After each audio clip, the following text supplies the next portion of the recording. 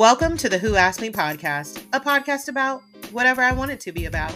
I'm your host, Zell, and every week I'll be talking to you about pop culture, reality TV, all the things in your life that made you happy, and some of them that even made you go, what? So sit back, relax, and have a laugh with me.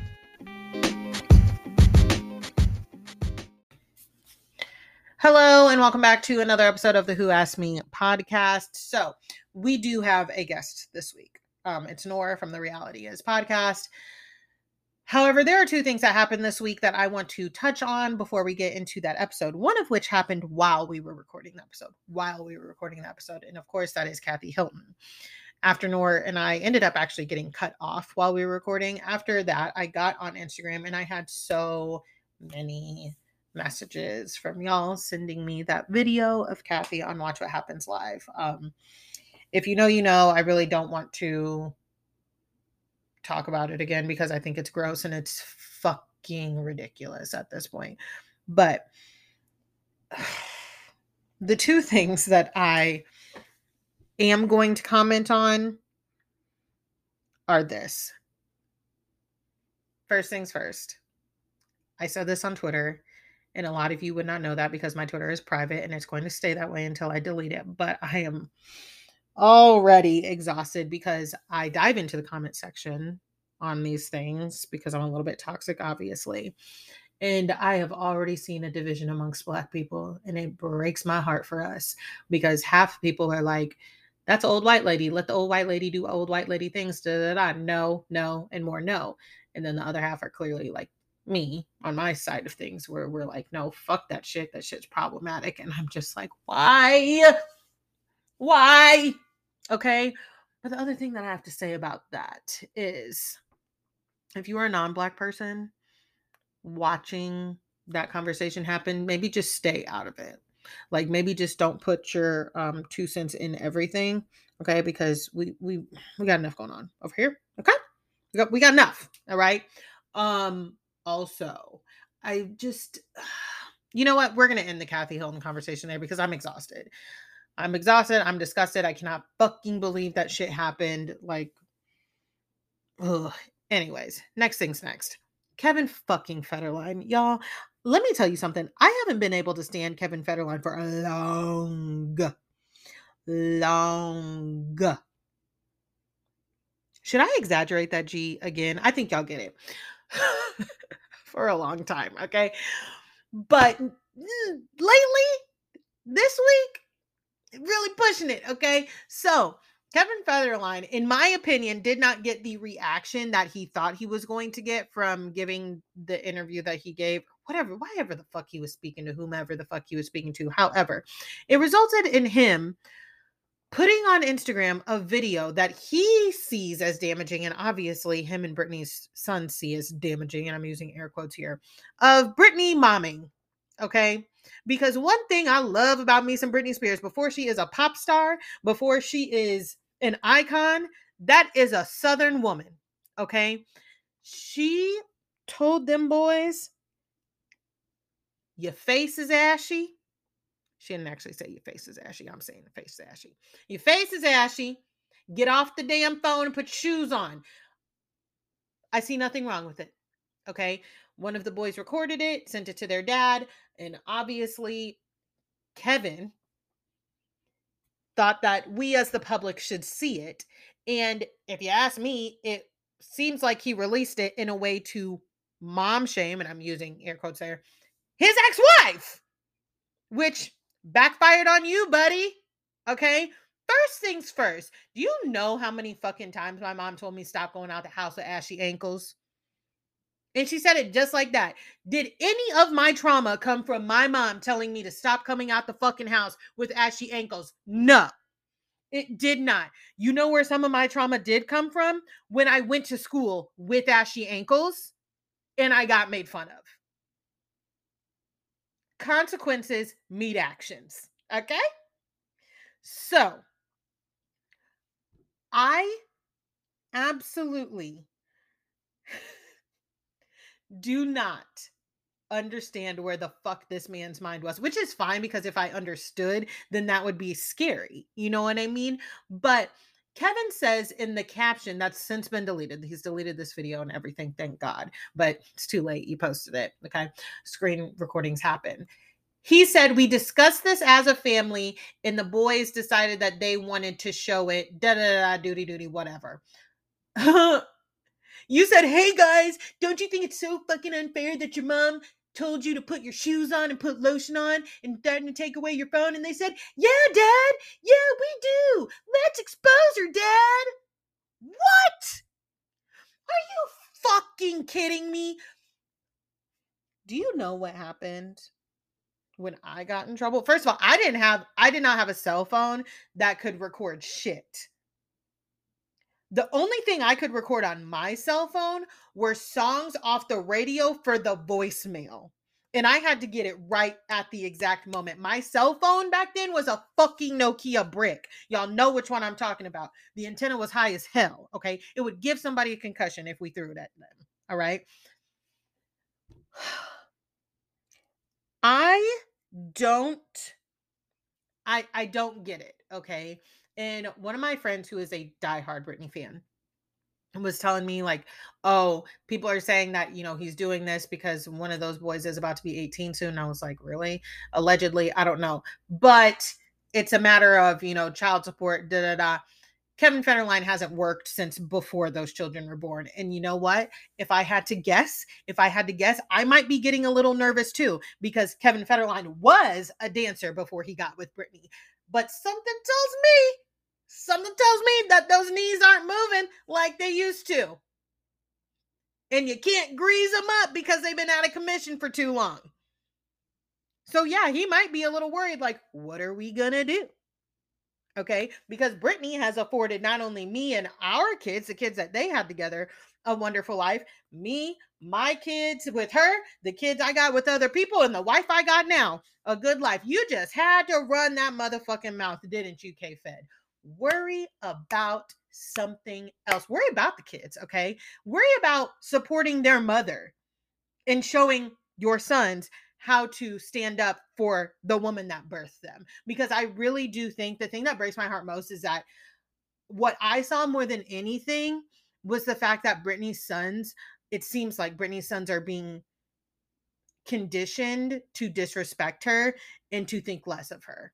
And that really, really, really fucking breaks my heart because of everything that they've seen go on within their mother's life.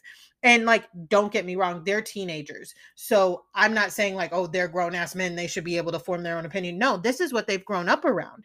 This is what everybody around them has taught them about their mom. And it's fucking gross. Okay.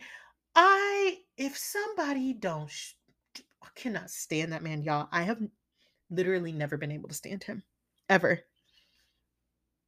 I said, I know you fucking kidding me. I know you fucking kidding me.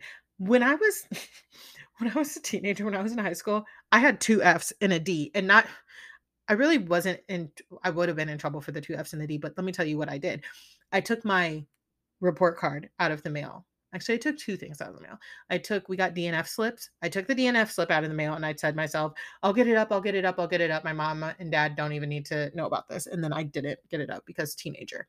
And then I had a friend who was retyping report cards for money and I was going to pay him, but then he got caught.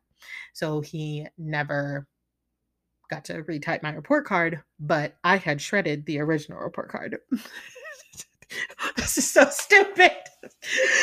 Um, so of course my mom found out. Okay, she found out because duh, she did. She went up to the school because I kept telling her like, "Oh, I don't know why my report card didn't come. I don't know. I don't know. I don't know." And then I started to blame it on uh that we were transferring grades to being online. Did not do that until I was like 3-4 years out of high school. So my mom went up to the school and I'll never forget. I was coming out of sixth period and I turned the corner to where the office was and she saw me and I saw her and she saw me. And my mother walked up to me and everybody's passing period. Everybody sees that my mom's in the hallway, like all this shit. She walks up to me and ever so gently she says, "Go get your shit out of your fucking locker. You're coming home." I have literally I don't know if I've known fear quite like that ever again. Okay? But my point is, when I got home, there were things said, there were things done. We don't need to get into that because I deserved it all. But I didn't have any type of cell phone out. I definitely didn't have a smartphone back then because they didn't exist, I don't think. But yeah, and I wasn't saying, Mom, you're so unfair. Da da da. Why? Because she's my fucking parent. It's literally her job. If parents were just supposed to let you do whatever the fuck you wanted to do, there would be more menaces to society than we already fucking have. Somebody needs to tell you to put lotion on, or else your third grade bully is going to tell you that you need to put lotion on. And guess what? She's not going to do it as nice as your fucking mama did before you left the house. How about that? Ugh. I cannot stand Kevin Federline. Let's get into the episode. Hello and welcome back to another episode of the Who Asked Me podcast, where I needed to bring in an expert to talk about the wedding of the century, a real New Jersey woman, Noor from the Reality Is podcast. Noor, how are you? I'm great. I'm so glad you asked me to be on this podcast. Noor, when I realized, first of all, that it was a wedding weekend, I said, wow, it's going to be a lot. But then when the rumors started swirling about what was coming, and I think that was like, I have in my notes, I don't even have in my notes what day that was when we first started hearing about Joe and Melissa and everything. But I was like, oh no, it was Friday because I was getting a pedicure. Remember, I was getting a pedicure and I was very focused on not dropping my phone in the bowl. But yeah, I said by the time this time next week, like this will all be over with. But I have to ask you one question first before we dive into all of that. Mm-hmm. And that is, where were you when you saw Teresa's wedding hair for the first time? That's such a good question. I believe that I was out to dinner with my husband's family, like with my in-laws and his like extended family, like his cousins and stuff. And I was like, it was like bad because it was like, we went, so traditionally for like Pakistani families, when somebody gets married, you have to take the like everybody does like goes around the family and you do like a dinner for the newlyweds and everybody invites them over. And it's not just the newlyweds, it's like the newlyweds, like parents too. Right. So, and this is a cousin of my husband who got married, who like, I wouldn't say she's my favorite person in the world. And she tends to be like very, she tends to be a lot. Right. So like, here's the thing with her is like, I'm the kind of person, I'm a maniac and I know that she's not my favorite person in the world, but I still make a lot of effort to make her like me. So, which is a great thing for me to take back to therapy, but like, I was trying to like put all my attention into this dinner and like not look at my phone. And like, I happened to scroll through it just as we pulled into the parking lot in the restaurant. I was like, oh, Jesus Christ. I was like, I don't even know. How am I gonna, what? Like, how am I even gonna pay attention to this dinner? And I did manage to, but I was right back in my phone an hour and a half after that dinner ended. I was like, good. Here's the thing. Let's just get into it. As a person from New Jersey, okay, as a person specifically from North Jersey, and as a person who is very familiar with Paterson, New Jersey, I have to say that Teresa's whole wedding, her outfit, her hair, the fog machine, the bridesmaid's outfit, the wedding cake, the groom's cake, all of it, the venue, everything. There was a groom's cake? Girl, it looks okay. Just look up Louis wedding cake as I talk about this. Okay. Because it is, I want to get your live reaction to when you see that cake, because it is insanity. I was like, what is this even? It's so hideous. It's a monstrosity. Anyway, the whole thing, if you know Paterson, New Jersey, this is very much like the wedding of a person who grew up in Paterson, New Jersey. Like, I know this wedding so well. I've attended this wedding. Like, oh my God. What the fuck?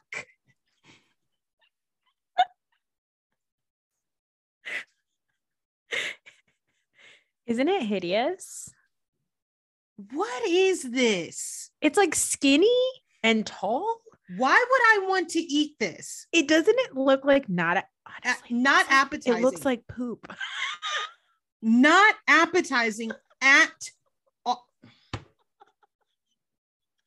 Every single time I think I'm done with this fucking wedding, something else happens. Yeah. Something else happens. Okay, really quick. So much like you, I was out. I was eating. I was at a restaurant, and that my friend works at. I was waiting for her to get off. But I was eating, waiting for her to get off because we were going out that night. And so I'm on my phone because she's still kind of running around. And so I look and I see this just monstrosity, and I said, "Oh no, that's Photoshop." That's Photoshop. Then I know a couple other people that work at this bar, and so they're like talking to me. They're like, Giselle. They're like, hello. I'm like, I'm like, excuse me, 1 minute. And I ran to the bathroom because I knew there was no way. And then my Instagram started flooding because as a former hairdresser, and as a hairdresser that not only did a lot of weddings, I have done so many weddings. Mm-hmm. But also I have done professional cheerleaders hair, and they like in professional dancers and stuff and performers, they have to have a lot of product in their hair, and it does actually have to be a lot bigger. Like when you see them on the TV and like from far away, you're like, oh, it looks like they've just curled it. No, that shit is hard. It's high. It's a lot. Yeah. I shudder to think what the fuck this shit looked like in person, live in HD. Yeah. Like in 4K. Like because here's the thing. Everyone's like, oh, there's a bump it in there. There's a bump it in there. There's not a fucking bump it in that hair, people. Let me explain something to you. You know, those things that we used to have in like junior high when we wanted like a curl or whatever, the hair that was wrapped around the ponytail. Mm-hmm. That's what that is. It's a hair piece. That woman sat that on top of Teresa's head and then pinned the rest of her hair into it. And that's what I don't think everybody's fully grasping. Correct. And it's making me like, every time I look at it, I bust out in hives. Like it's physical. I'm having a physical, visceral reaction to that hair because it literally makes no sense. As somebody who has taken state boards to become a cosmetologist, I could have performed that and they would have failed me. And that's not even getting to the fucking crown of it all. Why? Why was there a crown? What? And like, I already feel a certain way as somebody who just got married. I already feel a certain way when the crown is taken too far. Okay. Here's the thing though. Okay. I know it was I'm just going to sound crazy for a second. I know it's hideous. You know it's hideous. Mm-hmm. Most of us know that this is hideous, but there is something really amazing about Teresa, which is that this woman has not evolved at all. It's crazy. It's crazy.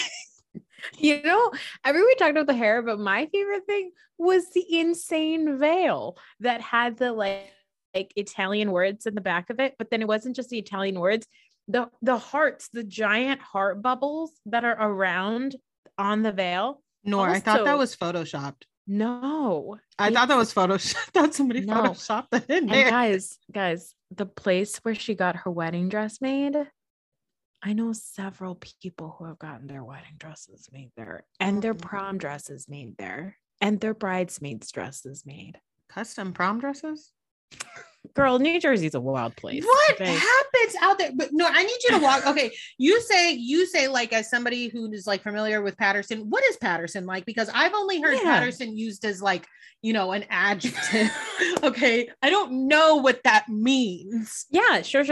Okay, so Patterson, New Jersey is a little town, I'd say like 40 minutes from the city, and it's in North Jersey. And it is like a very diverse little town. Like you have Italians, you have a Latino population, you have probably like a Greek population, you have a Middle Eastern population. And the interesting thing about it is the way the vibe in Patterson is one where you wouldn't be able to tell an Arab apart from an Italian, apart from like Hispanic, outside of like possibly their skin tone and if they're talking to another person in the language of their people, right?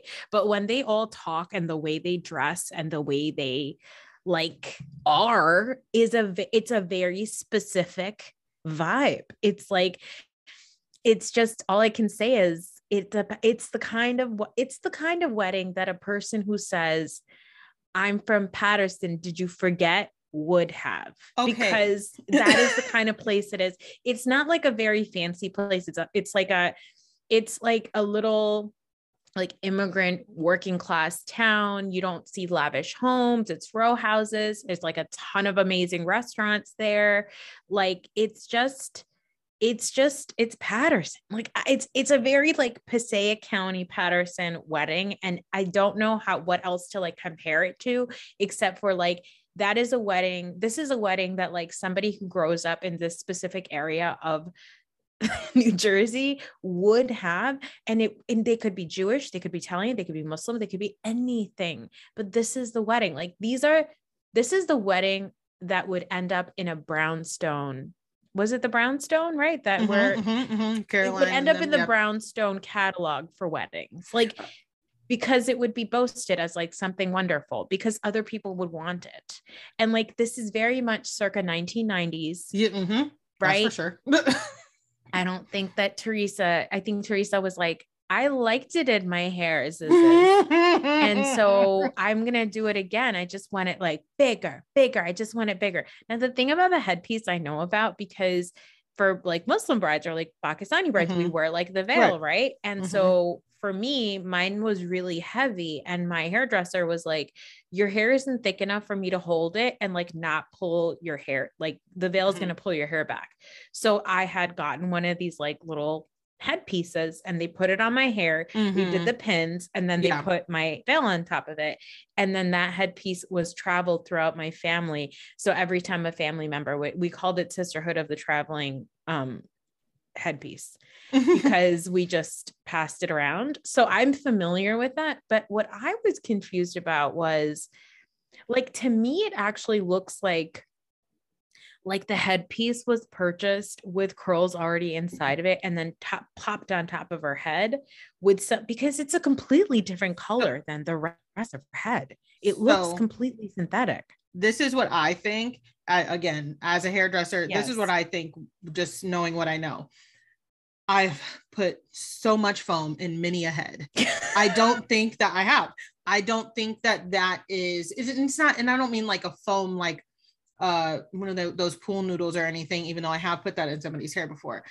I mean, like, you would be surprised at what hairdressers put in people's heads to give the illusion. Okay. Yeah. So there is something, I think that it's the hair, because she said that hairdo altogether costs $10,000. Wild. And the scam of the century is it's $7,000 worth of hair. Yes. And just $2,000 worth of like hair plus work. And we will get to the hairdresser because I got all up in her Instagram.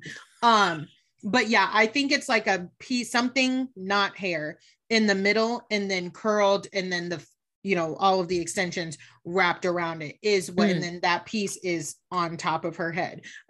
Veils. Listen, here's the thing about veils. As somebody whose veil got stepped on when I was coming down the aisle and it almost took me out, I have photographs. I'm at a full 90-degree angle. Either the veil is too heavy for the head or the hair is too heavy for the veil. It's going to take the veil down. It's either or. Okay. There's no in between. Why we do that shit to ourselves is fucking beyond me, because I paid a lot of money for my veil. Too much. Too fucking much. And it's in a ball somewhere back there. Okay. 1, 2. I literally had that bitch on for my ceremony was 30 minutes. I kept it on through, I tried to keep it on through pictures, but then I right out and then put it back in because I knew my mom was going to have a heart attack. She saw me without it. Then I took it right back off. I don't think I had it on for a full hour. Okay. Yeah. Yeah. But the hair in itself, something's off, okay, with the pricing because like I could rip this into shreds because with hair, when you do hair, makeup, things like that, people also have to pay for your time. Yeah. So, I mean, $10,000. I just like I can't. Like, I don't think that's $7,000 worth of hair. I think that girl told her that it's $7,000 worth of hair. Well, she's on Instagram getting what is she getting done? Either a tattoo remover or BBL or something. She's on her Instagram is a hot mess, a dumpster fire, as Andy Cohen would say, a triple dumpster fire. Yeah. Okay. Yeah. It's bad. Not only is she, and she's been doing Teresa's hair. She's Is been this doing Priscilla? No. Because Priscilla's the makeup girl that does like everybody's makeup, right? Yeah, no, not so her. This is a different person. No, okay. This is a different person. I'm finding her right now. However, this is the thing. This is a woman, and a follower sent me this and said this. This is a woman that's been doing Teresa's hair, but also you just did the wedding of the century, the Bravo wedding of the century hair. You didn't think to clean up your Instagram because it's bad. Bad. Not only. Okay, give me her handle because I gotta look. Okay, hold on. I'm pulling it up right now because multitasking is not my thing. No. Okay. Where is it? Where is it? Oh my gosh. People are going to be like, oh, here we go. Is it Lucia? Yep. Oh, Lucia. Mm-hmm. Okay, so here's the thing. Let me break this down for you besides the Instagram, because I'm not gonna lie, when I went to hair school, they told us about cleaning up our social media early, and Instagram wasn't even a thing back then, for real. We had just gotten it. I think I got my Instagram like while I was in beauty school. Mm-hmm. They were like, you should be careful what you guys post on there and stuff, because like this is your business, it's gonna represent you. But the thing that's killing me when I looked through this was that you're bragging. Yeah, your face says it all. This woman is bragging, saying, yes, it's $10,000 hair. I do Teresa's hair. I do these clients. I have money. Okay. Yeah. You have all that. You have money, and you cannot get a salon chair for your clients to sit on. Every single photograph, video I saw of her doing Teresa's hair in some way, shape, or form, Teresa is banana peeled over on a chair, a stool, a something or another. I literally have a salon chair sitting in my closet right now that she can have. Like, I'll just give it to you, mama, because I need you to stop making your clients sit on random things. That's not professional, and that's not fun for them, and it's not fun for you either. No. Okay. I hate when my friends ask if I can do their hair and they're like, I'll just sit right here. No, you won't. Okay. My back's not built like that. But I have one more question about Patterson, New Jersey, because it's crazy to me. When I hear Dolores, Teresa, when I hear Patterson used as an adjective, I think like, it's kind of, for lack of a better term, like that's the hood. Like, you don't mess with people from Patterson too. So do Patterson bitches get down? Like, do they throw down? Yes. Okay, because when she was like, I'm from Patterson, did you forget? I'm thinking like in relation to where I am. I'm from East St. Louis. Did you forget, bitch? I'm from North Side. Did you forget? That's what I'm thinking. Yes, correct. I would say, yes, that is accurate. It's not like, and the thing is, it's hard for me to say like, like why it is that way over there, but it just is like, that's the energy, it's a lot of like, generations of like toxic masculinity, immigrant energy, that kind of stuff. Like, it's just a lot. It's a lot, but it's, it makes sense that person would have this kind of a wedding. And to be honest, I mean, even if she wasn't from Patterson, like I know girls who grew up in like fucking North Bergen, or like Bergen County, which is like where they all live now, like where all their homes are. Which is like, the richest area in North Jersey or whatever, like one of the wealthiest areas. I know girls that grew up there, like that would have this kind of wedding. It's just like, I hate to say it. It is a very New Jersey wedding. Where's Amanda from? From Summer House. Oh, Amanda's actually from Somerset, which is like horse country. It's like Central West. It's not really. It's not the Jersey we all think. No, it's actually the like, I'm not gonna lie, the area where she's from is actually really nice. It's closer to the area where I grew up, but like there's just this vibe in certain areas of New Jersey where wealth equals just doing things as gaudy and as over the top as possible. But like, I'm not surprised. I was not surprised by Teresa's wedding, her hair, like none of it surprised me because I was like, yeah, of course she would have this. Of course she had a fog machine.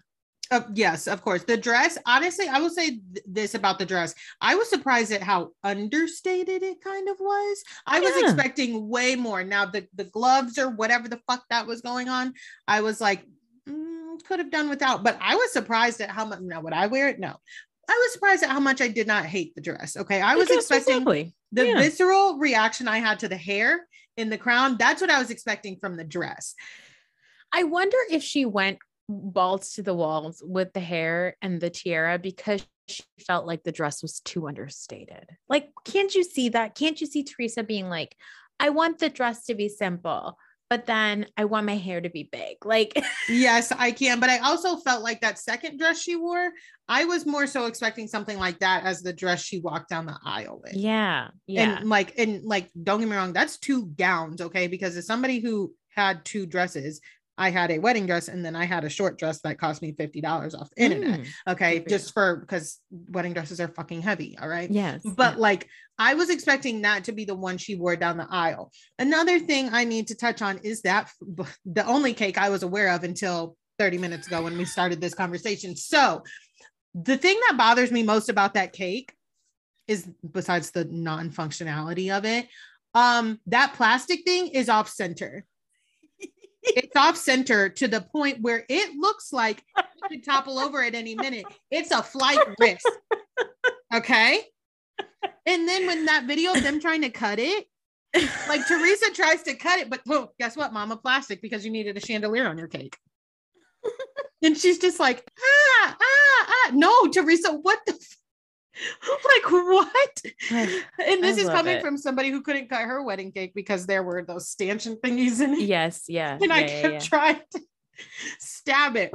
But the other thing that was on everybody's lips is the fact that Joey and Melissa were not there. So what tell me your opinions on Joe and Melissa not being at this wedding. Okay, Joe and Melissa did not attend the wedding because Joe and Melissa don't have a storyline if they are not fighting with Teresa. That's period. It. That is it. Period. That is it. Now, there's nothing else. I will say I was shocked because they don't, you're right. Everything you said, completely right. They don't have a storyline if they're not fighting with Teresa. However, even though if they don't have a storyline, they will be where the cameras are. And like, this is huge. So what I'm wondering is, are they still going to be in the special, like the 4-part special? Because there's no way on this earth that they would miss out on the 4-part special, that they're not going to be on it at all.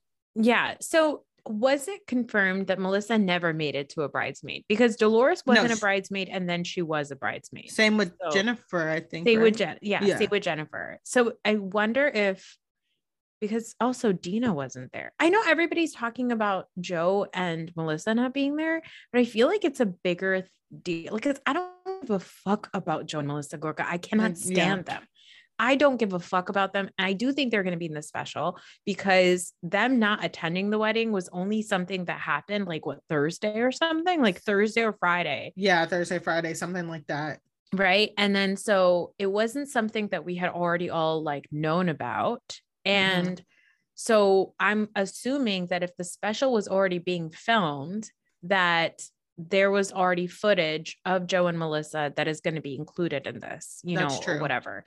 So I feel like that's important. And I don't know if, and I don't know, are we confirmed that it's a special, or are we thinking that the end of the show, the season is going to be Teresa's wedding? I think Andy said that it's I think Andy said they announced that it's for sure a 4-parter.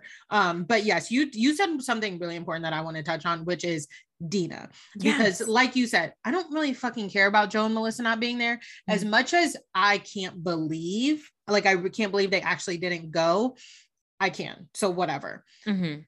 The Dina of it all, because you're right, Melissa was never in the wedding. She was Mm-hmm. never ever a bridesmaid, wasn't in it, then out, then or vice versa, just never got asked for good reason because she don't know how to act. But Dina was like threw her a bridal shower or some one of the parties that come along with Yes. being married, and then all of a sudden it was a no, and it's rumored it's because her husband now and Louis don't get along. And like this is the thing that drives me nuts about Teresa. She takes red flags as suggestions. Yes. She takes red flags like we took cones in Mario Kart growing up. And it's like, yeah, I can run over it, but the car's going to flip 3 times and we land right back on all 4 wheels, or I'm going to fly off the freaking cliff and then come just right back because I still have 3 lives. She treats these things like that. And it's actually not. Now, I have my I'm skeptical about Dina altogether, the whole Manzos. Oh, me too. All of it. But Dina, she was sharing cryptic messages, of course, and she commented and said, don't believe there's life outside of reality TV.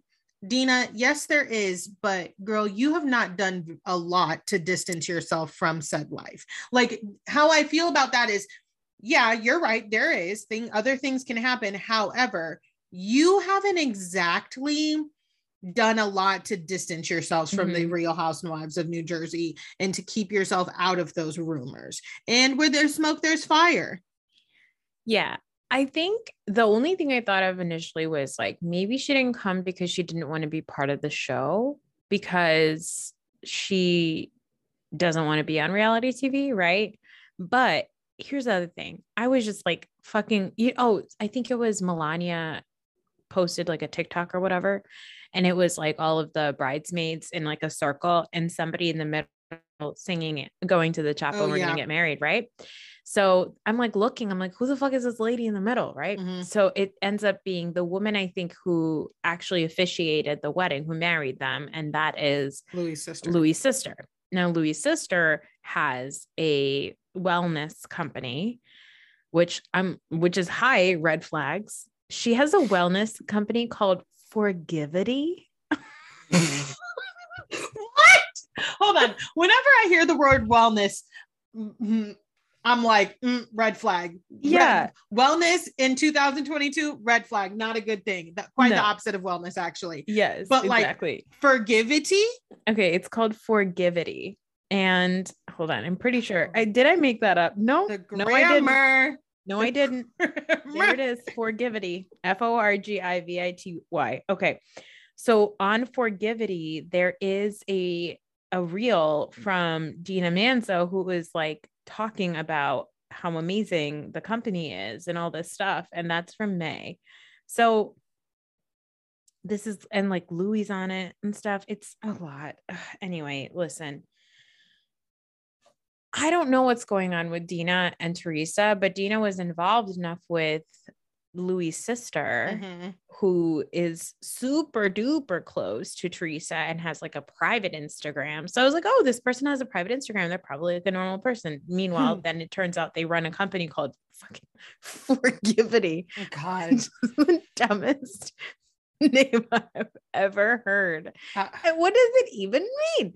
And Dina is apparently doing like sponsorships for it. So I'm very confused about the sudden separation. Also, like, I don't think Dina's husband is a good guy. Guess what? Track record shows probably not. Okay. Yeah. It just goes from bad to worse. Same thing with Teresa. Okay. Yeah. But I think that the fact that Dina wasn't there is even more telling, because I thought she was supposed to be like a kind of like a maid of honor-esque. And then some people were saying that it was because of Dolores. Now, I might be in the dark here, but Dolores is close with Caroline. That's right. That I forgot about that until literally just now. Crazy how the brain works. That's right, correct. I was gonna sit here and act like I don't know why, but no, I do. Yeah. But I can't even dive into the Manzos right now because I will be here all night and not talk about anything else that we're supposed to talk about.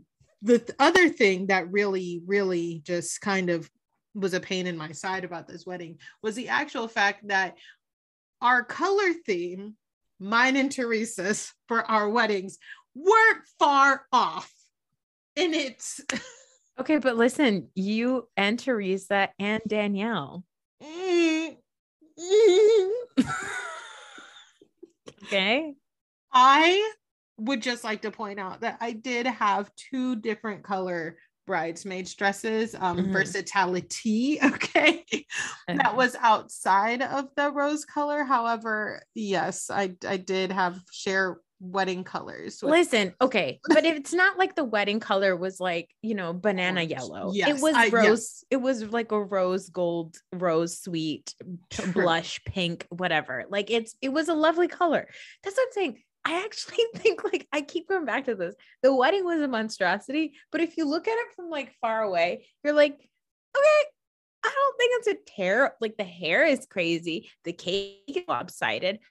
The groom's cake is disgusting. Ugh. There's the hair, like there's all these things. That the veil is cuckoo banunu, but you know what? It's kind of a sweet wedding. Like the girls looked so fucking good. The daughters, they did. The daughters, so good. Yes. The daughters looked so good. Like everybody looked really sweet, but I just like cannot wait. Like Brett from Bravo by Brett was just on my podcast, and he brought this up. He's like, I can't wait to watch the thought process that goes into the hair and the looks and the cake and all that stuff. Same.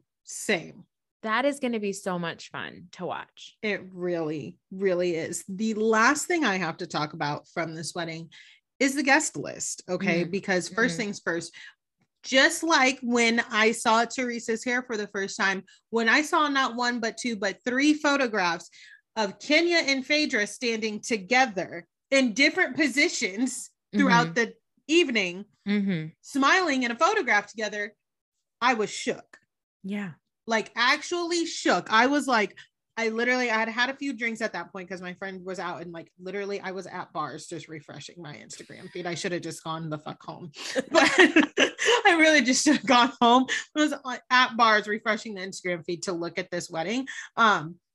Phaedra and Kenya standing next to each other in peace and harmony. Everybody seemed to be getting along. Chanel Ayan in everybody's business, bopping around that wedding, being a little fucking groupie. Okay, I would be too. You're not a housewife, Noor. I would be too. Even if I was a housewife. First of all, Chanel Ayan is barely a housewife. She's had like 6 episodes on television. Okay, so I understand. Annoyed by her. I'm so annoyed. Oh my God, really? I find like her refreshingly cringy. I find her just cringy. There's no refresh about it. I actively roll my eyes and have secondhand embarrassment for her, because just tell us you've wanted this your whole life. Yeah. Just tell us you've wanted this your whole life. But I'm not really, I've watched 4 episodes of Dubai. And whenever that stuff about the Sarah lady came out, I was just and I wasn't like that invested in it in the first place. So I was like, okay, we can be done here. Yeah. She's terrible. Yeah. And I was like, why am I going to keep watching this when I already know how it ends up? I would be shocked if they had her on again. Wait, what other stuff about the Sarah lady? How isn't she like extremely problematic? Well, I think she's extremely problematic. Who else thinks she's problematic? Because everybody seems to love her. I don't fucking get it. I don't like her at all. No, I saw it was on my my Twitter, a whole thread about her problematicness, like her political views and the things that she said. Oh, okay. Well, that adds up. That makes sense, that a lady who is like boasting about being a rebel and being like such a hardworking person and doesn't bring any new information to any episode she's ever on, would be problematic. She also she posts pictures of herself saying like Johnny Depp is innocent. Like she's a piece of shit. Yeah. The only reason I love Chanel Ayan is because she is so over the top. She is so over the top that to me, it's actually comical, because it's not like she is coming in glam. She's coming in like ball gowns and couture ball gowns to go to an Ethiopian restaurant in a strip mall. Like, it's so silly. It's just it's so over the top that it's silly to me, because I feel like she is aware that it is ridiculous. Because yeah, the way that she was dressed at Teresa's wedding, I was like, okay, so you know that what you're doing on TV is ridiculous. Right. Like, I genuinely miss the days, and I feel like I say this all the time. I miss the days of when the reunions were R&B. They looked like they shopped at Macy's. They went to Express. Literally, season 1 reunion of Atlanta. Some of my favorite fashion ever. Fashion ever. The cowl neck shirt dress type thing with like tights. I literally have a picture of me in 8th grade wearing that at a band rehearsal. Like, I was fashion back then. Okay. High fashion. Somebody wore a vest. Yeah. I think Kim or something wore a vest. She looked like a poker dealer. I genuinely miss the days of that. I miss Nini's uniform of a white t-shirt, jeans, and heels, because authentic. Okay. Yeah. I don't really mind when they dress up for the reunions. Don't get me wrong. I just find it funny. I mean, even the early Beverly Hills reunions too, like Kyle. Yeah. Like, they're literally wearing like jeans, heels, and shirts. Yeah, that's it. Like, when you text your friends back in the day, what are you wearing out tonight? Jeans and a cute top. Yeah, that's what they said for the reunion. Exactly. They were like seconds away from wearing like 2 layered long tank tops. Yes. And like, yes, statement jewelry. Even, yeah, I miss it. That's why I can't. And like, I said this on my last episode, like, the reason, if you turned off the camera, Sheree, Nene, Kim, all of them, that is how they are with the camera when the cameras are off. Therefore, that is why they got cameras in front of their faces. Yeah. I just feel like, while I do feel like Chanel Ayan is probably wreaking havoc in her home, whether a camera is off or not, I'm just like, she's doing that because we have seen people like these over the top housewives act this way. And it's like, okay. Yeah. I mean, to me, I feel like if Erica Jane can come in with a 15-foot long, stupid ass fucking ponytail, and Dorit can spend like 6 hours at glam, in Italy, you know, I think that Chanel Ayan can come in a couture ball gown in basically the hood. I trust me. The 6 hours of glam in Italy and the red latex in Germany pissed me off. Of course, because it's ridiculous. Because it is ridiculous. Now we're talking about this when we could be arguing about things. Now, I'm pretty sure that's when Brandy slapped LVP, so the show went on, but still. Yes, but still. Yeah. Okay. Yeah. So we are going to recap the shows quickly. And by the shows, I just mean Atlanta and Married to Medicine, because I have not watched Beverly Hills in 2 weeks. I know, Noor, you have not. If you've watched it, but you don't want to talk about it. I don't feel the same. Yeah, it's Beverly Hills is annoying me, as it does every year around this time.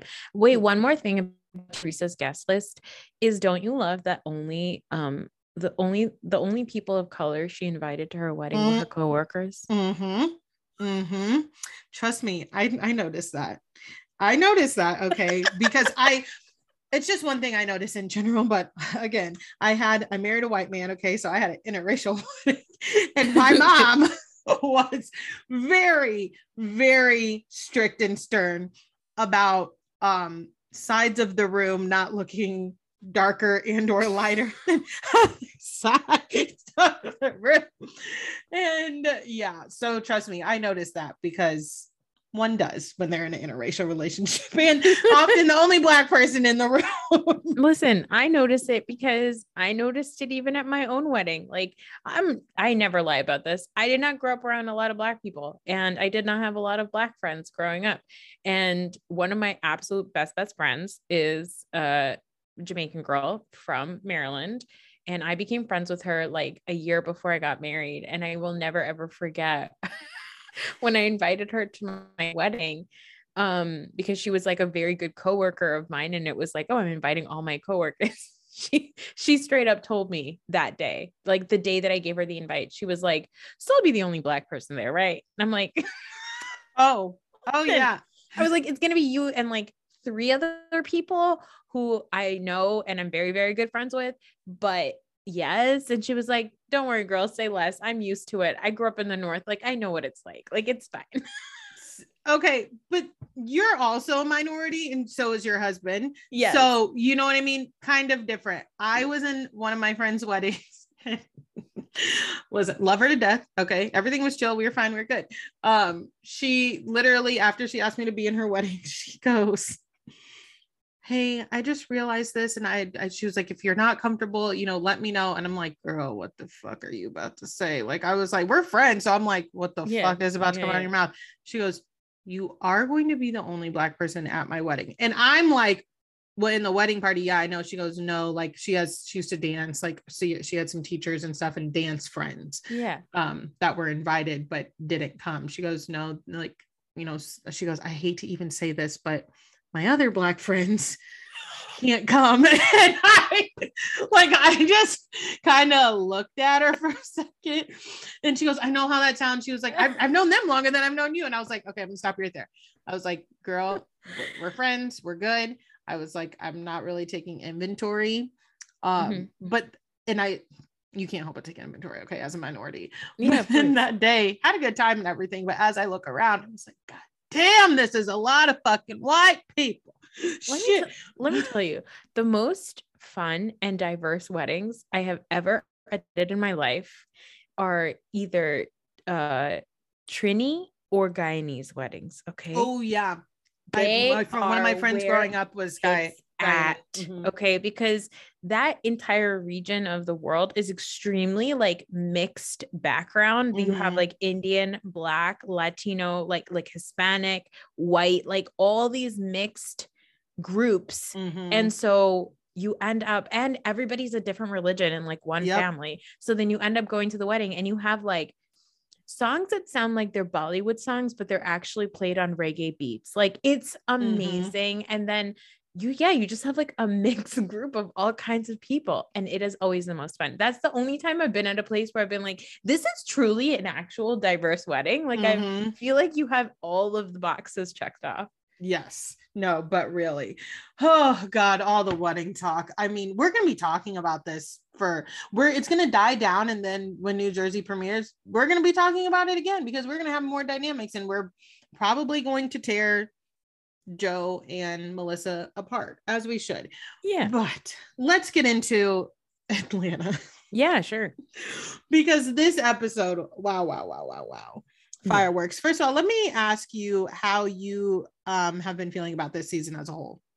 I love this season. I feel like last season was kind of frustrating for me to watch.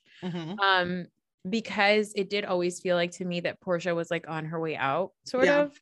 And then dynamics felt like awkward, but I love this season. I think Kenya is having the best season of her life. I cannot stand Drew as a person, but I find her to be such a necessity on Atlanta, because like I think Drew is always so wrong, but she is so righteous in her wrongness that it is hilarious. Also, because in Atlanta, nobody takes it seriously.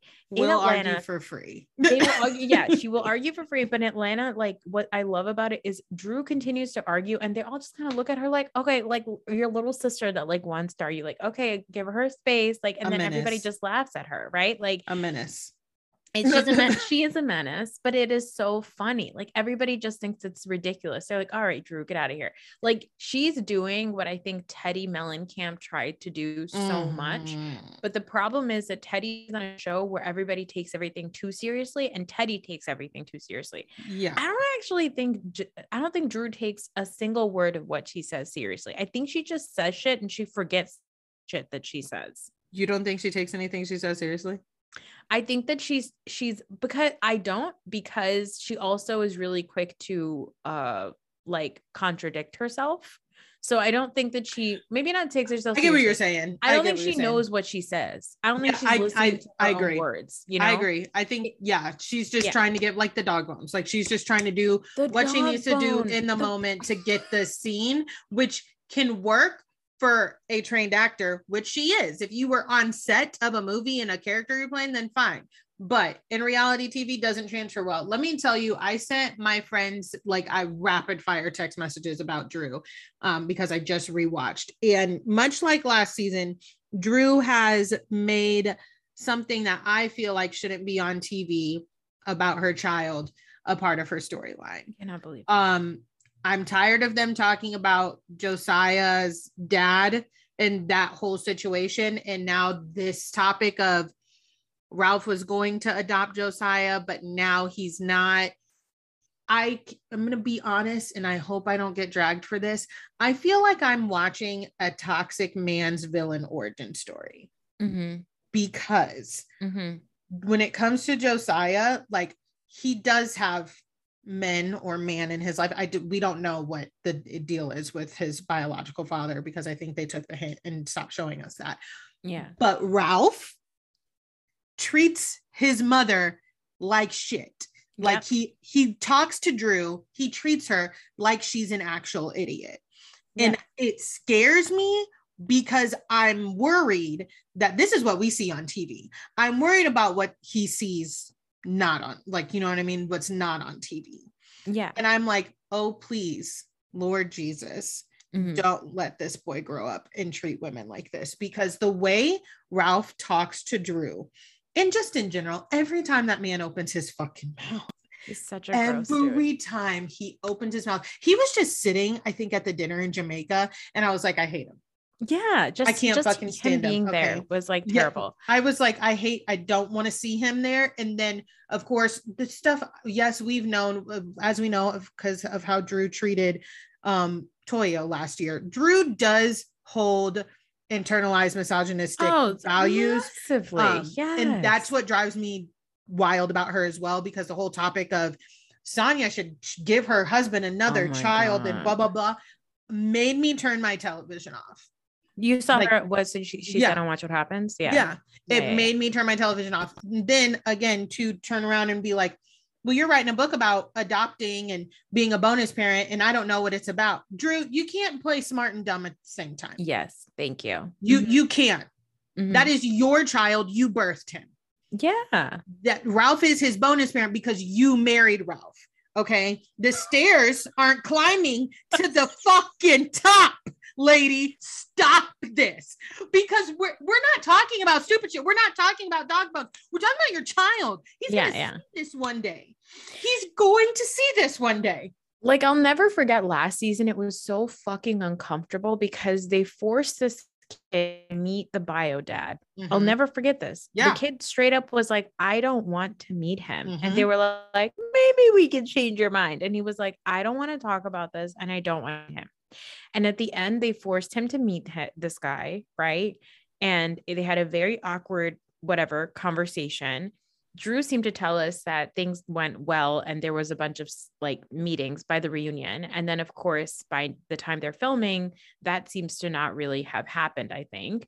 And now, so you force JoJo to meet this guy. This guy is obviously not doing his part in whatever way. Then Ralph says, I'm not going to adopt JoJo because this guy who just entered into JoJo's life has issues about it. And I had a conversation with him. I called him like, because it sounds like Ralph is backing out. I watched the episode obviously Sunday with everybody else, but then I rewatched it again right before we started recording this. And I was like, we're going to need to get this kid therapy. Like, if not now, then yesterday, because I don't want to relive my childhood. I definitely don't need to like watch it back.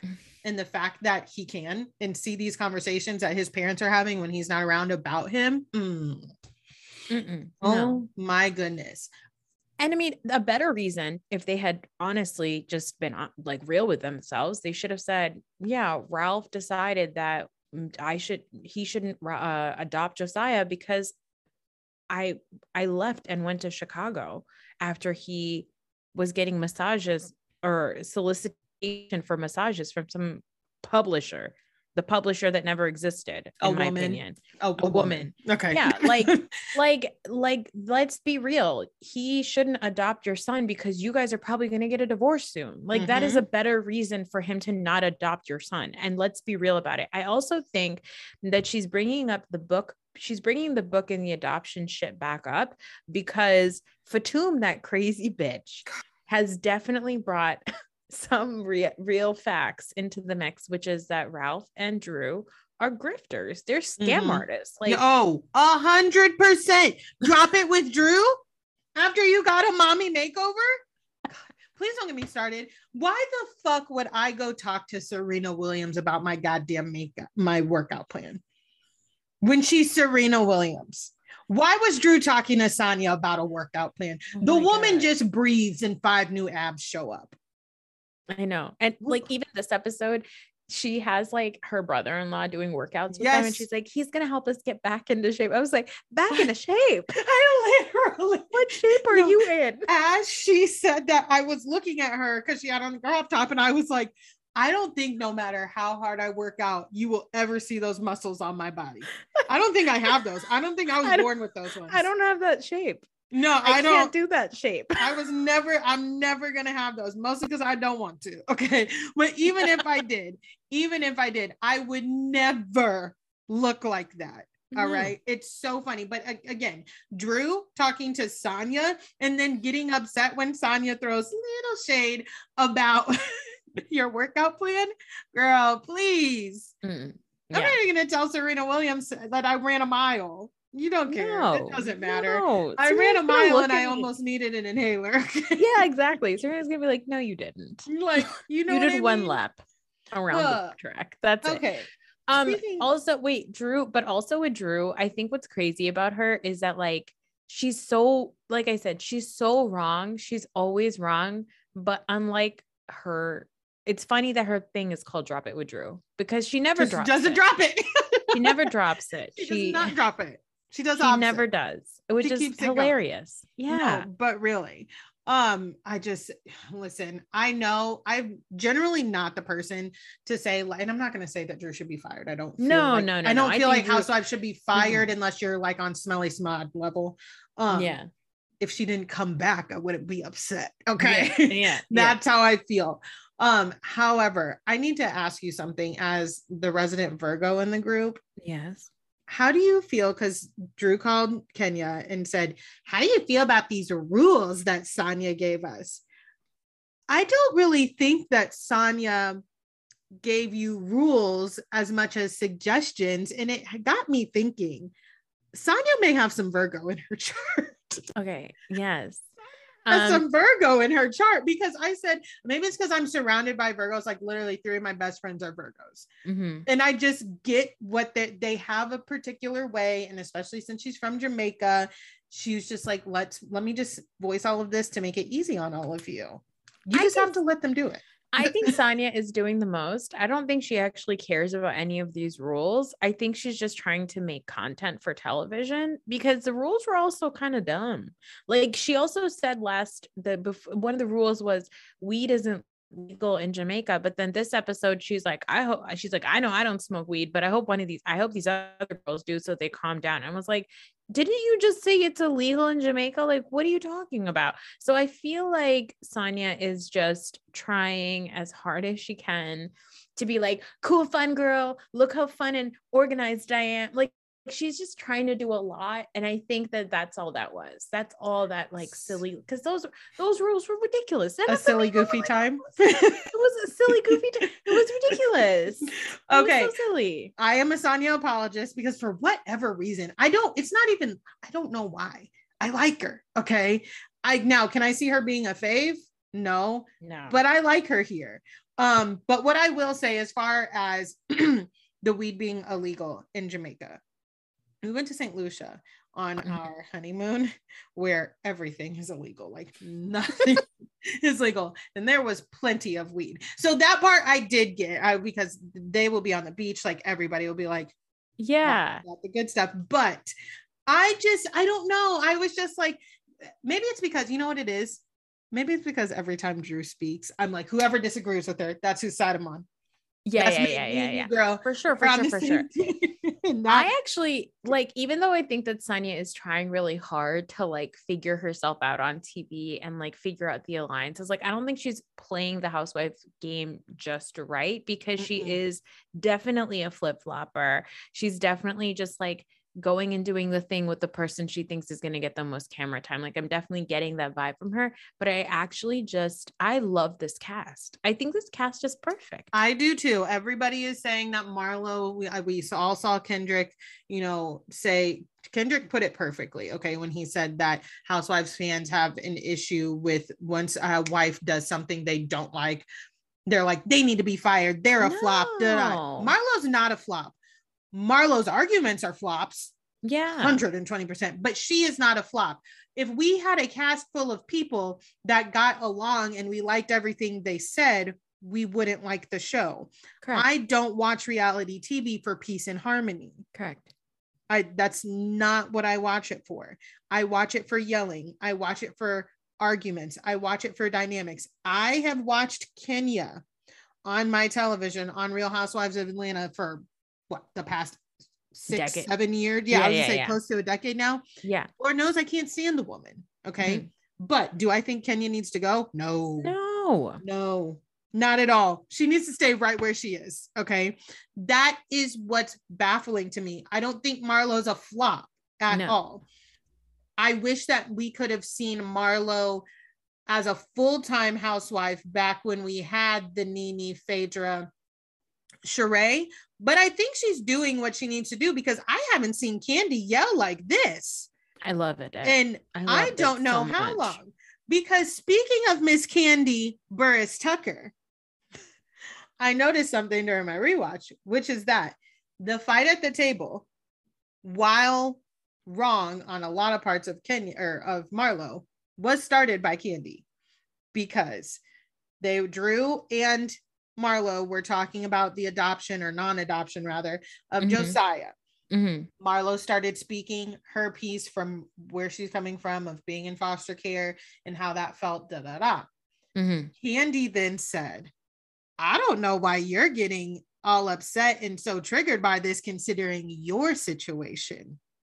Listen, she's not wrong. But she's not wrong. No, no, no. She's not wrong. She's not wrong. Because if I were there, in my head, would be saying the same thing. I'd be trying to eat. I would be saying the same thing. Would I have said it out loud? 50-50, because Giselle's got that real bad foot and mouth syndrome.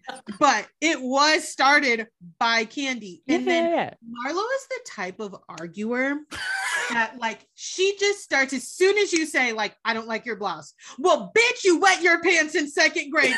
Do you remember that time your boyfriend broke up with you? And Yeah. that's why you chipped your tooth when you felt like. She just starts throwing everything she's got, every single fucking thing she's got Yeah. in her repertoire Yeah. about you. Yeah. Because for the life of me, why she combated that argument with, and that's why you take care of your husband. Michael and William to Todd and Mama Joyce from 10 years ago, we're not on the same page. Yeah. Yeah. Not on the same This page. is Marlo's. I could actually track Marlo's thinking. So, because she's a lunatic, but she's hilarious. So Marlo starts with her, she starts yelling at Candy's like, what are you talking about? Like, why would you, what, considering your situation? And then Marlo gets real hopped up because she's like, we don't talk about kids. And then Candy's like, but you're the one that's talking about Drew's kid. Like, what are you talking about? Right. And then she's like, and how dare you, Candy? How dare you bring up kids when you should know better? You took in kids. And then Candy's like, yeah, I took them in and I didn't kick them out. I kept them with me. And Marlo says, yeah, you kept them with you like you keep everything else, like you keep your husband. And it's like that like flow in her mind of information of like, it's like her mind is so fascinatingly toxic. It's like the same way with Candy or with Kenya. Whenever she fights with Kenya, it's always fake, but Mark, and unfortunately she said this, but they I think cut it out, is her saying Brooklyn's not her child. Hmm? That's right. Marlo has said that Brooklyn is not Kenya's baby. Where did she get her from then? She says that she got her through a surrogate Then and that's an her egg baby. donor. Yeah. That's Thank her you. baby. Thank you. Thank you. It does. Implying that that's not my child literally means that I stole her. That literally means that I stole her. Whether it was surrogate, adoption, whatever, what have you not. As long as I didn't steal the child from someone else who didn't want to give the child up, that's my kid. So I don't really care. I cannot have, no. Yeah. So Marlo gets real down and dirty because I watched a clip of Candy's speak on it. Mm-hmm. Is that what it is? Right. Yeah. Mm-hmm. Where she said that they had to cut out a lot of stuff from that fight in the driveway in Blue Ridge Mountain because some of the stuff that Marlo was saying was so bad they had to take it out. Interesting. Yeah. So Marlo's a monster. Oh, she's a fucking monster because the whole argument, I was like, Marlo, stop, Marlo, stop, Marlo, stop, because I still don't know why she had to tell everybody. Like, I have this theory that I don't really think that she really kicked William and Michael out. I think that she like told them to not be there while the cameras were there and to pretend like that she kicked them out, but I don't think she did. I think that was like part of her storyline because every time she like that clip, that voice note that's going around is like, oh, today exhausts me. It sounds rehearsed. Like, and I'm not gonna lie, when I was watching that actual scene, I was like, I'm not buying it. Like, I'm just not, I'm not really buying what you're selling here, Marmar. I don't, for whatever, I just don't believe that to the full extent. And then when she started getting pushback, which I don't agree with, when all the ladies used it like that was their scapegoat to argue with her, that's when she's like, whoa, this isn't taking on the life I thought it was gonna take. Okay. Because I also think that if that storyline is to be true, that William and Michael also need therapy. And that is part of their acting out. They're teenagers, first and foremost, of teenage things. But I also think that they have gone through a lot in their life. And when they talk about, I think it's William, the one that lays, they say he lays around all day and doesn't do anything. I said, as somebody who is depressed most of the time, I said, that's depression. That's not like teenage laziness because he doesn't want to play his video games. He doesn't want to clean his room. I said, that's depression. And he's like not showering and not changing. That's depression, mama. Yeah. I was like, but and like you kick them out to your sister's house who has 4 toddlers. Not mathing. There's no fucking way. It's insane. I live in a 2-bedroom, 2-bathroom with my husband and our dog. And I'm like, there's not enough room in this bitch. There's not enough room in this bitch. No. Like, no, I'm not buying it. But I think that it just really started blowing back in her face. And now she's trying to put it in reverse and it's not reversing because she's already done. Marlo's not used to having a full season worth of storyline. She's used to being able to come in, know all of the tea and what's going on with everything and be the friend that's throwing the dollars up and being the friend that's and then gets to leave. You know what I mean? Yeah. I also think that she was really triggered in Blue Ridge about the fact that people were just happy to see Kenya. Yeah. Like she was pissed that everybody was really excited that Kenya came. And she was mad that the trip, instead of it being about quote unquote about Marlo, which by the way, like that gem mining thing that she did was possibly like the ghettoest thing I've ever seen in my life. And I mean ghetto, like white man ghetto, like not like. No, it was bad. Like it was really fucking bad. It was literally Trump country ghetto. Because literally, I was just about to say, there are certain things that I just will not do, being a Black woman. And that like includes going, like when we go in the mountains and stuff like that, I'm very cautious about the places that I go, especially in somewhere like Georgia. Thank you. But then of course, the internet does what it does. And everybody pulled up that picture of her with that t-shirt on with the Confederate flag that said, I love my hillbilly boyfriend or whatever the fuck. And I was like, I can see Marlo wearing that shirt and having a boyfriend that probably looks like that gem miner store owner and being like, we got some differences of opinions, but he loved me and I love him. Yep. I can see it. Mm-hmm. Like, I don't like Marlo for her brains. Okay. No. Like, I don't like her because I think she's a smart woman.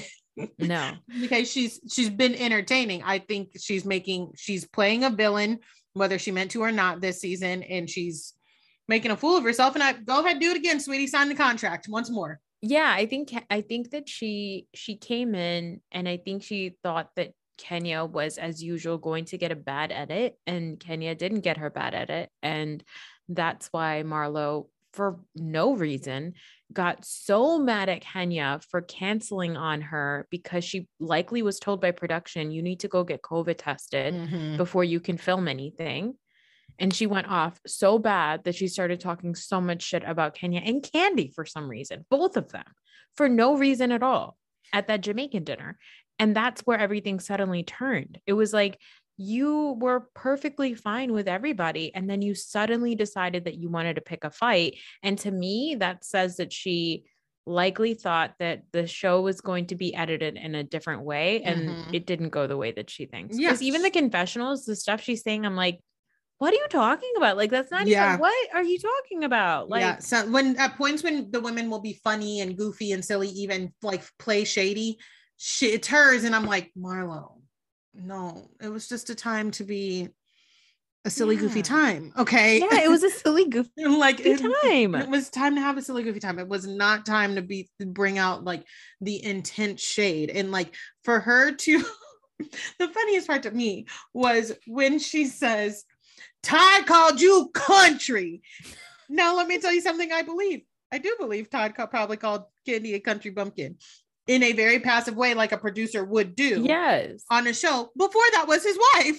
Okay. Yes. And then, like Candy said, well, guess what? He loved me and he married this country bumpkin ass. That's not something to throw at me. If somebody was like, yeah, Charlie used to call you loud, said you were the loudest bitch in the room. Because I probably was, and I wasn't his girlfriend or wife yet. Yes. That's just a fact. Yes. Candy is country. Okay. We all know that. We all make fun of it. And she laughs with us. Okay. Yes. She's probably going to make a song about it soon because she doesn't skip a bag. But I don't really agree. I don't agree with Todd breaking down that fourth wall and spilling producer secrets, but I do respect him as a husband. Yes, hopping in there to help his wife, because let me tell you this, I feel two ways about the Todd Candy takes care of Todd argument. Yeah, Candy didn't pick Todd up off the street. Yeah. Okay. He had a job before they got married, and now that they're married and together, he has more jobs because of Candy. Okay. Exactly. That's how I feel. Exactly. Do I think that Todd's an opportunist, like Mama Joy said? Duh. Yes. I think her daughter is too. Yes. Candy does nothing but make opportunities for people. Number one being Todd. Exactly. It's like, that's the thing about Candy, that it's so silly that they try to like use it as like a bad thing about her. Like, oh, your husband, and you take care. Like, Candy wants nothing than to be the person, nothing more than being the person who does take care of everybody. Everyone. Like, that is her thing. She loves it. Yeah. She loves it. She's like, yeah, I take care of everyone. What is the problem? Yeah, she loves it. And who are we to judge? Okay. Yeah. Listen, if Candy gave me an opportunity, snatching it. And then she said, I'm going to take care of you for the rest of your life. I say, yes, please. I will be your godchild. Like, snatching it. Tell me what I need to. I'll be a hostess at OLG. I don't care. I'm probably not going to work at Blaze because they got a C health code. And as somebody who's worked at a restaurant with a C health code rating, it is very, very rough. Like, very rough. But OLG, I got you, girl. I'll go work with Philip. Yeah. Even though he said some very questionable things about vaccines and monkeypox and things like that the other day. Oh no, Philip, no. It was something along the lines of, remember, this is how COVID started. And I was like, no, don't do this. Don't do this. But nevertheless, yeah, with Marlo in the arguments. And then what was the biggest bombshell was, you're only known in Atlanta. I was like, God, Damn. Jesus Christ. I was like, Marla, that actually doesn't make any fucking sense. No. Like that doesn't make any sense, but I appreciate you because now Candy's voice is shaking. Yes, thank you. Now her voice is shaking. Yes. We know that's not true. We know that's not true. I love when Candy's voice shakes. If I was Candy, I wrote no scrubs, okay?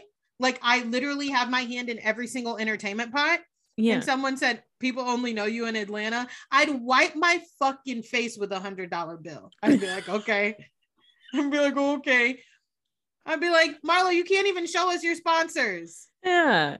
Girl, bye. Marlo, tell us who's using the, what is that lift chair that's attached to your stairs? Oh my God. Who's using the lift chair in that townhouse?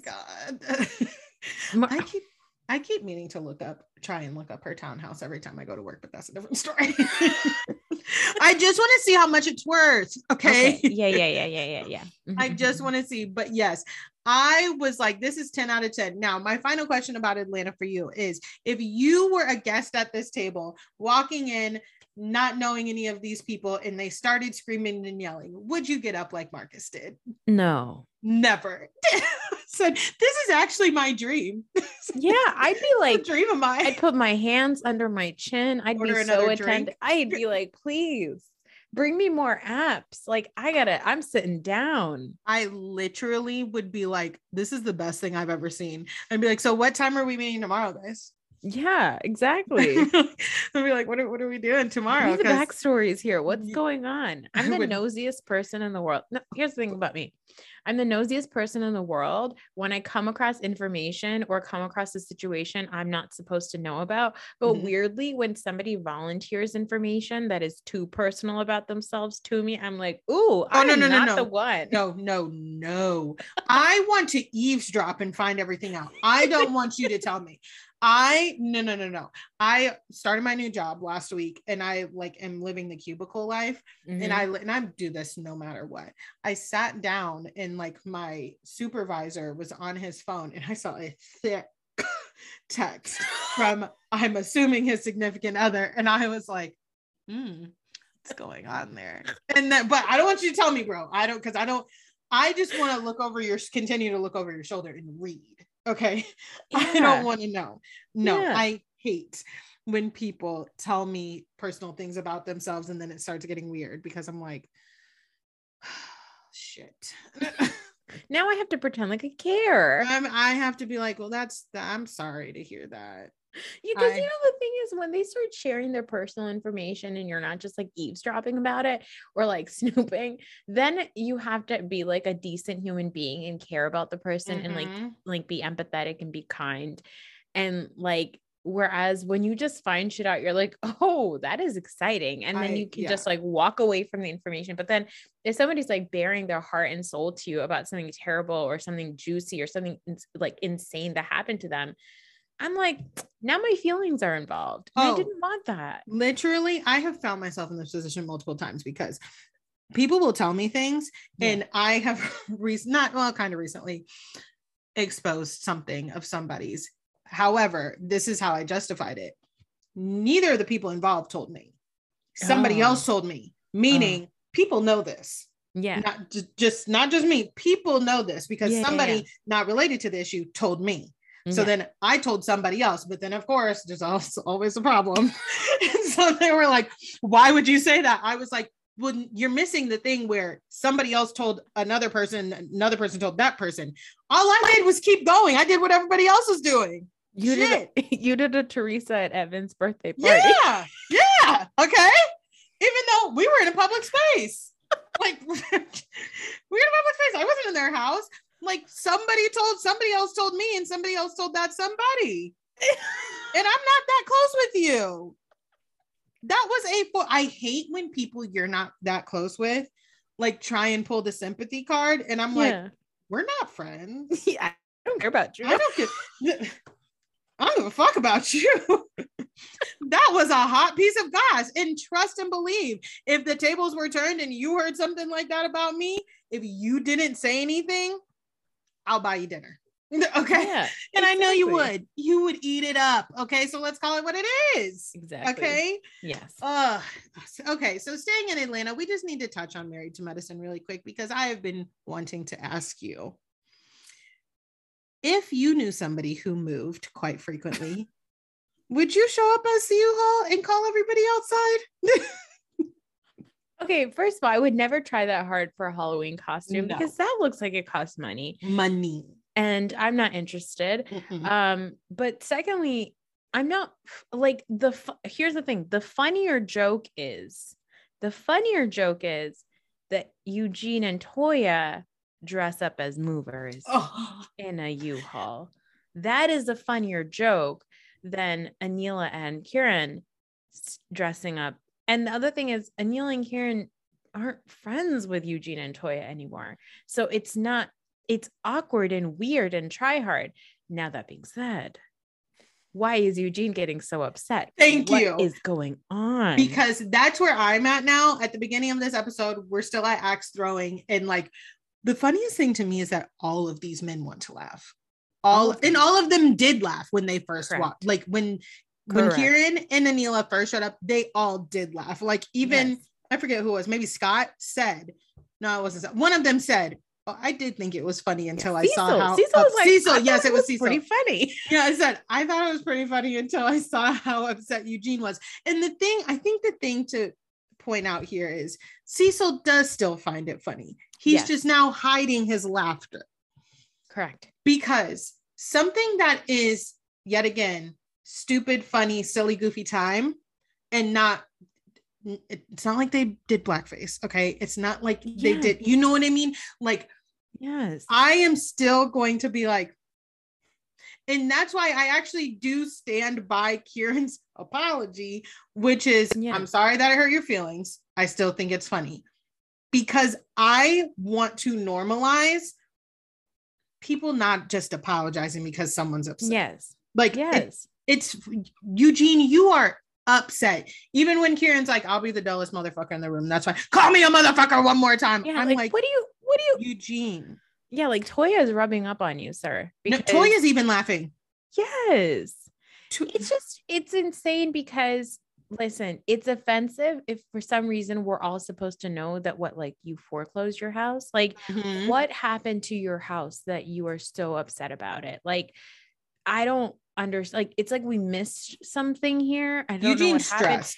And it's like, Eugene, did you lose your job? Did something happen that you had to we all need to be aware of your financial situation that caused you to move in order for us to understand why you're so upset about it. I think Toya I really think that Eugene, so I fell down a Married to Medicine TikTok. I think Eugene and Toya are broke? No.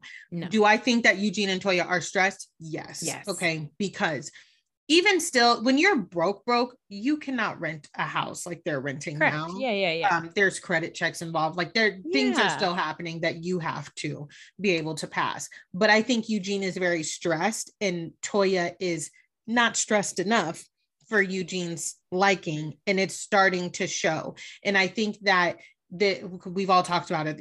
We're like, you said that was your dream home. You have a family of 4. Okay. And then now you're telling us it's not big enough. You built it. That sounds ridiculous. Correct. I think that Eugene is a stand-up man. I think he's a great man. He wants to keep his wife happy, his family happy. He wants to provide and do whatever he can. And he is doing that. But Toya trying to keep up with the Joneses is stressing him out.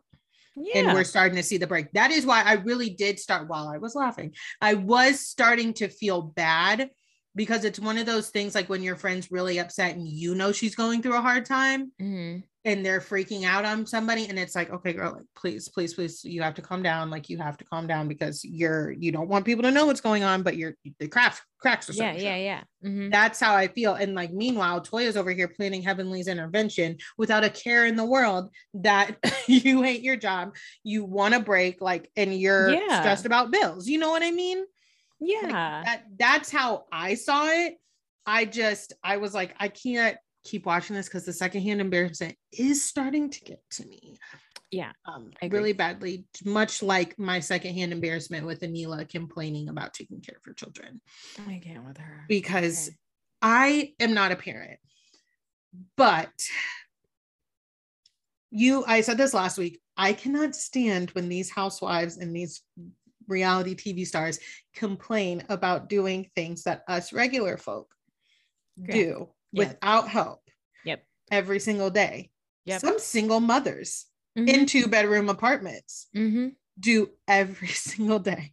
Yeah. And you're still complaining about Miss Gomez. Okay? No, I can't. And I really did not like when she was like, these kids are driving me crazy right in front of them. No, I hated it. I don't think that's cute. No. That's not funny. It's not funny. It's not an exciting storyline. It's not fresh. You're going to be on a nanny hunt.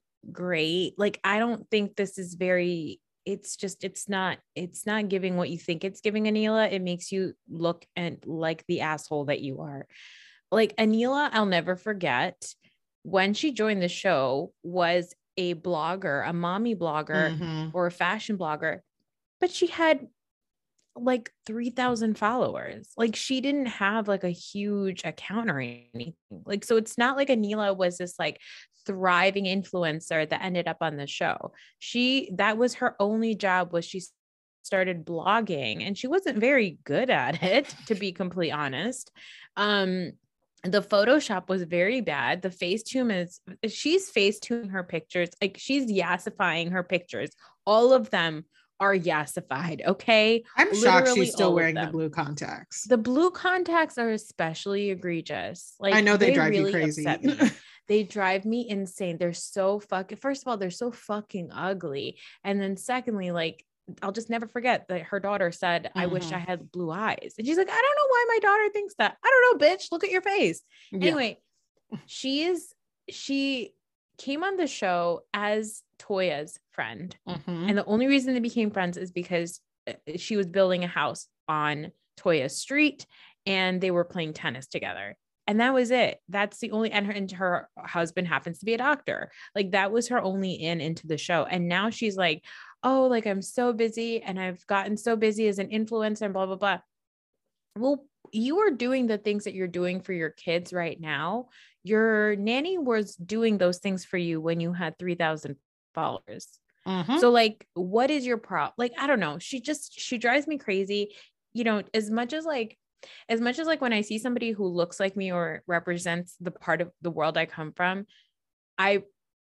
my immediate response is, I'm going to love this person. Right.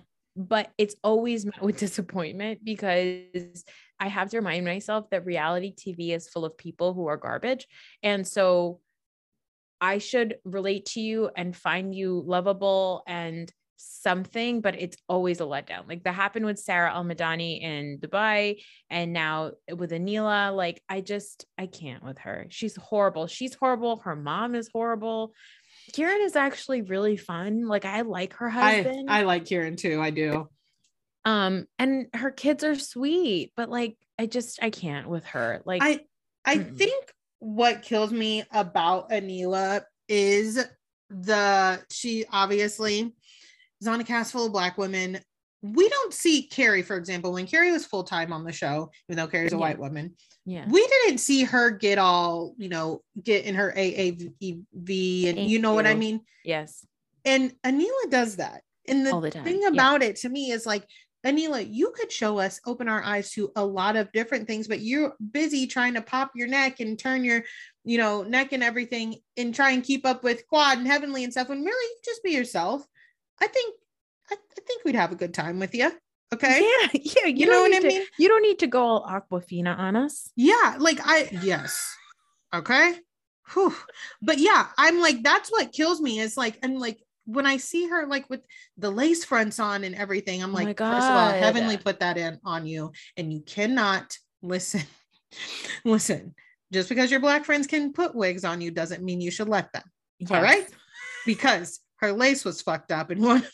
Is it the red wig that she's wearing? Yes. I was like, your lace is fucked up. And I think Heavenly put that on you. You need to be upset about that. But I'm just like, Anila, just be yourself, be more natural. And it's upsetting to me because like you said, I do like Kieran, and I'm just like, you're here, you're there, you're everywhere. And let's be honest, you got on the show because you saw Toya was building a house in your neighborhood. And I'm sure she was like, yes, this is what I've been waiting for. Anila's wanted to be on reality TV. Of course. Of course. Like, I will say that there is this thing, right? There's this phenomenon of like, a lot of the way that immigrants will like a lot of the way immigrants relate to coolness in America is through hip hop culture and listen, watching and consuming a lot of Black entertainment. Right. So I do think that there is some of that ends up happening, like carrying over, like that sort of like just soaking in the surroundings around you and trying to talk like them. But like I'm definitely somebody where, depending on, like, my husband says, like, when my best friends from high school come, who are all white women, he's like, your voice changes like you're talking to customer service. Right? Oh my God. He's like, you put on your customer service voice, right? Which is an important distinction, because when I'm talking to my husband, I think I have probably my most natural accent. Like, I think it's this. I don't know. I'm not the one that's listening to me. He listens to me. Right. And like when I'm around certain friends, there are certain words or phrases and things that I'll say that I know that those groups of people will relate to. It is sort of this like minor code switch. Then you end up taking the surroundings around you. That being said, if I was on a television show with Black women, the last thing I would do is do the AAVE. Like, no. I definitely agree with what you're saying. For me, it's more of a anger thing. Yeah. Because like when I'm pissed off, like my husband has said to me before, like when I'm like level 10, and let's remember I'm a fire sign, so it can really be a level 10. Yeah. He has looked at me before and been like, who are you? Who are you? What the fuck? And that's not necessarily because like the 1-2-ish times it's happened. It's just because I've never gotten that mad in front of him before. Yeah. You know what I mean? Like with me, same thing at work. When I'm frustrated or irritated at work, it's definitely like a, everything okay, Giselle? Yeah, everything's totally fine. I just need a minute. Okay. Yeah. For me, I feel like my voice stays the same, like tone and whatnot, but it's just how I react to things rather. So I do understand that. I understand what you're saying. Yes. Yeah. Oh gosh. And lastly, on Married to Medicine, if somebody just planned an intervention on you for talking about them, would you go out of town with them? If I was Heavenly, I would. Because Heavenly. Oh, I love the woman. I love her. she's another lunatic, but like I can't get enough of her because I feel like out of anybody on reality TV, Heavenly is fully playing a character. Like she is fully in character. And I think the problem is that somebody like Toya takes it too seriously. Right. Somebody like Simone gets very sensitive about it. But like Quad is saying, like, I get it. It is a problem, but like, this isn't the way to do an intervention. Like you guys are just trying to make her look stupid. Right. But this isn't also how you get to Heavenly. That being said, the intervention did something because she texted Contessa and said sorry. Like, so I wouldn't have texted Contessa shit. I would have fucking doubled down. Let me tell you something.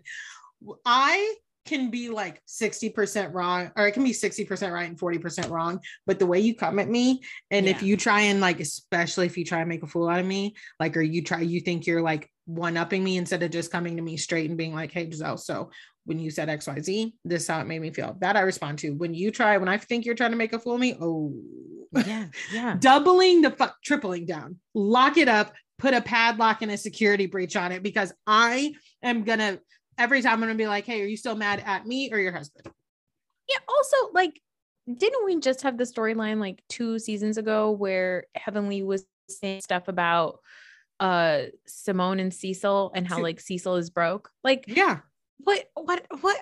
She does this, and you knew Yeah. that because you were friends with her. And I get what Thank Heavenly you. is saying, because Heavenly is saying, I've known you for years off of this show, and I understand that we have a job to do, which is why I was talking the shit that I was talking. But you, as my friend outside of this, waited. You didn't talk to me for months. I didn't know what the fuck was going on for real, because Yeah. Heavenly is delusional.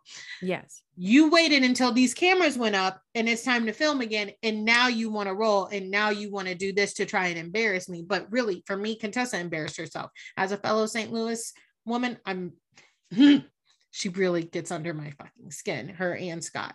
But Yes. the person who I love the most and who warmed my heart is Heavenly's husband, because when the men are in just disarray, and he says, all of you guys, so soft, so sweet, all of you guys have said things that have hurt my feelings before, you and your wives. I said, oh, and then he starts quoting the Bible, which I've never heard that verse of in my life. Never fucking, don't even fucking know. But I was like, this is the sweetest thing I've ever seen in my life. What a voice of reason. The juxtaposition between those two buddies is so funny to me every time. She always comes in, she's like, Daddy, you know what, Daddy? Like, I know I really hurt it. Like, Daddy, what should I do? And he's like, listen, buddy. I just love them. I love it, because I'm going to tell you, when my heart broke again, when she pulls out that picture, that strip picture of her and Contessa, she's like, first of all, Daddy, look at me and Contessa. We was friends, Daddy. This is me and Tessa. We was real friends. We done got on vacation together, Daddy. And she do this to me. Let me tell you something. Okay. Let me tell you. Daddy Damon, probably misogynist, because he says shit sometimes where he'll be like, women aren't supposed to be aggressive. They're supposed to be soft. Like, shut the fuck up. Like, you married Heavenly. Shut up. Like, women aren't soft. I literally, you know that. And I stand 10 toes down, because whenever somebody tries to say like, oh, why is Heavenly not focused on her own life? Because she's probably bored, because I do not think that her husband is doing anything. Heavenly is one of those people that, like, you know who you married. Yes. And he knows who he married. Yes. And he loves her that way. Exactly. They're perfectly fine. Heavenly is in y'all's business because she is fucking bored. Oh, God.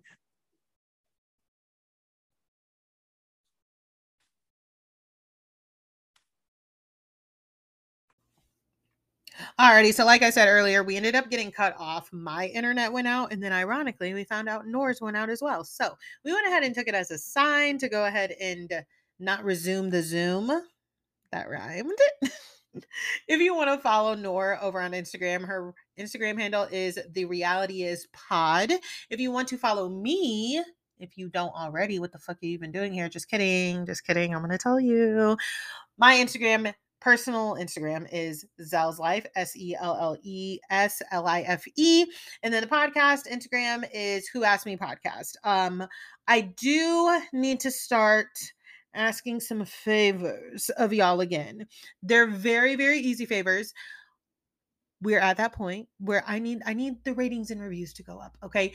I will say this. Y'all are killing it. Like, since I came back and started posting episodes again on a regular schedule, I have gotten at least one new review on Apple Podcasts every week. However, I do need to get that Spotify rating up. So on Spotify, you can just rate. There's no reviews. It's just rate me 5 stars. Who Asked Me Podcast, 5 stars. Boom. It's right there. It's cute. It's easy. It's simple. On Apple Podcast, rate me, leave a little review. Yeah, I'd appreciate it. Okay. I will talk to y'all over on Instagram, and then we will talk next week back here. Bye.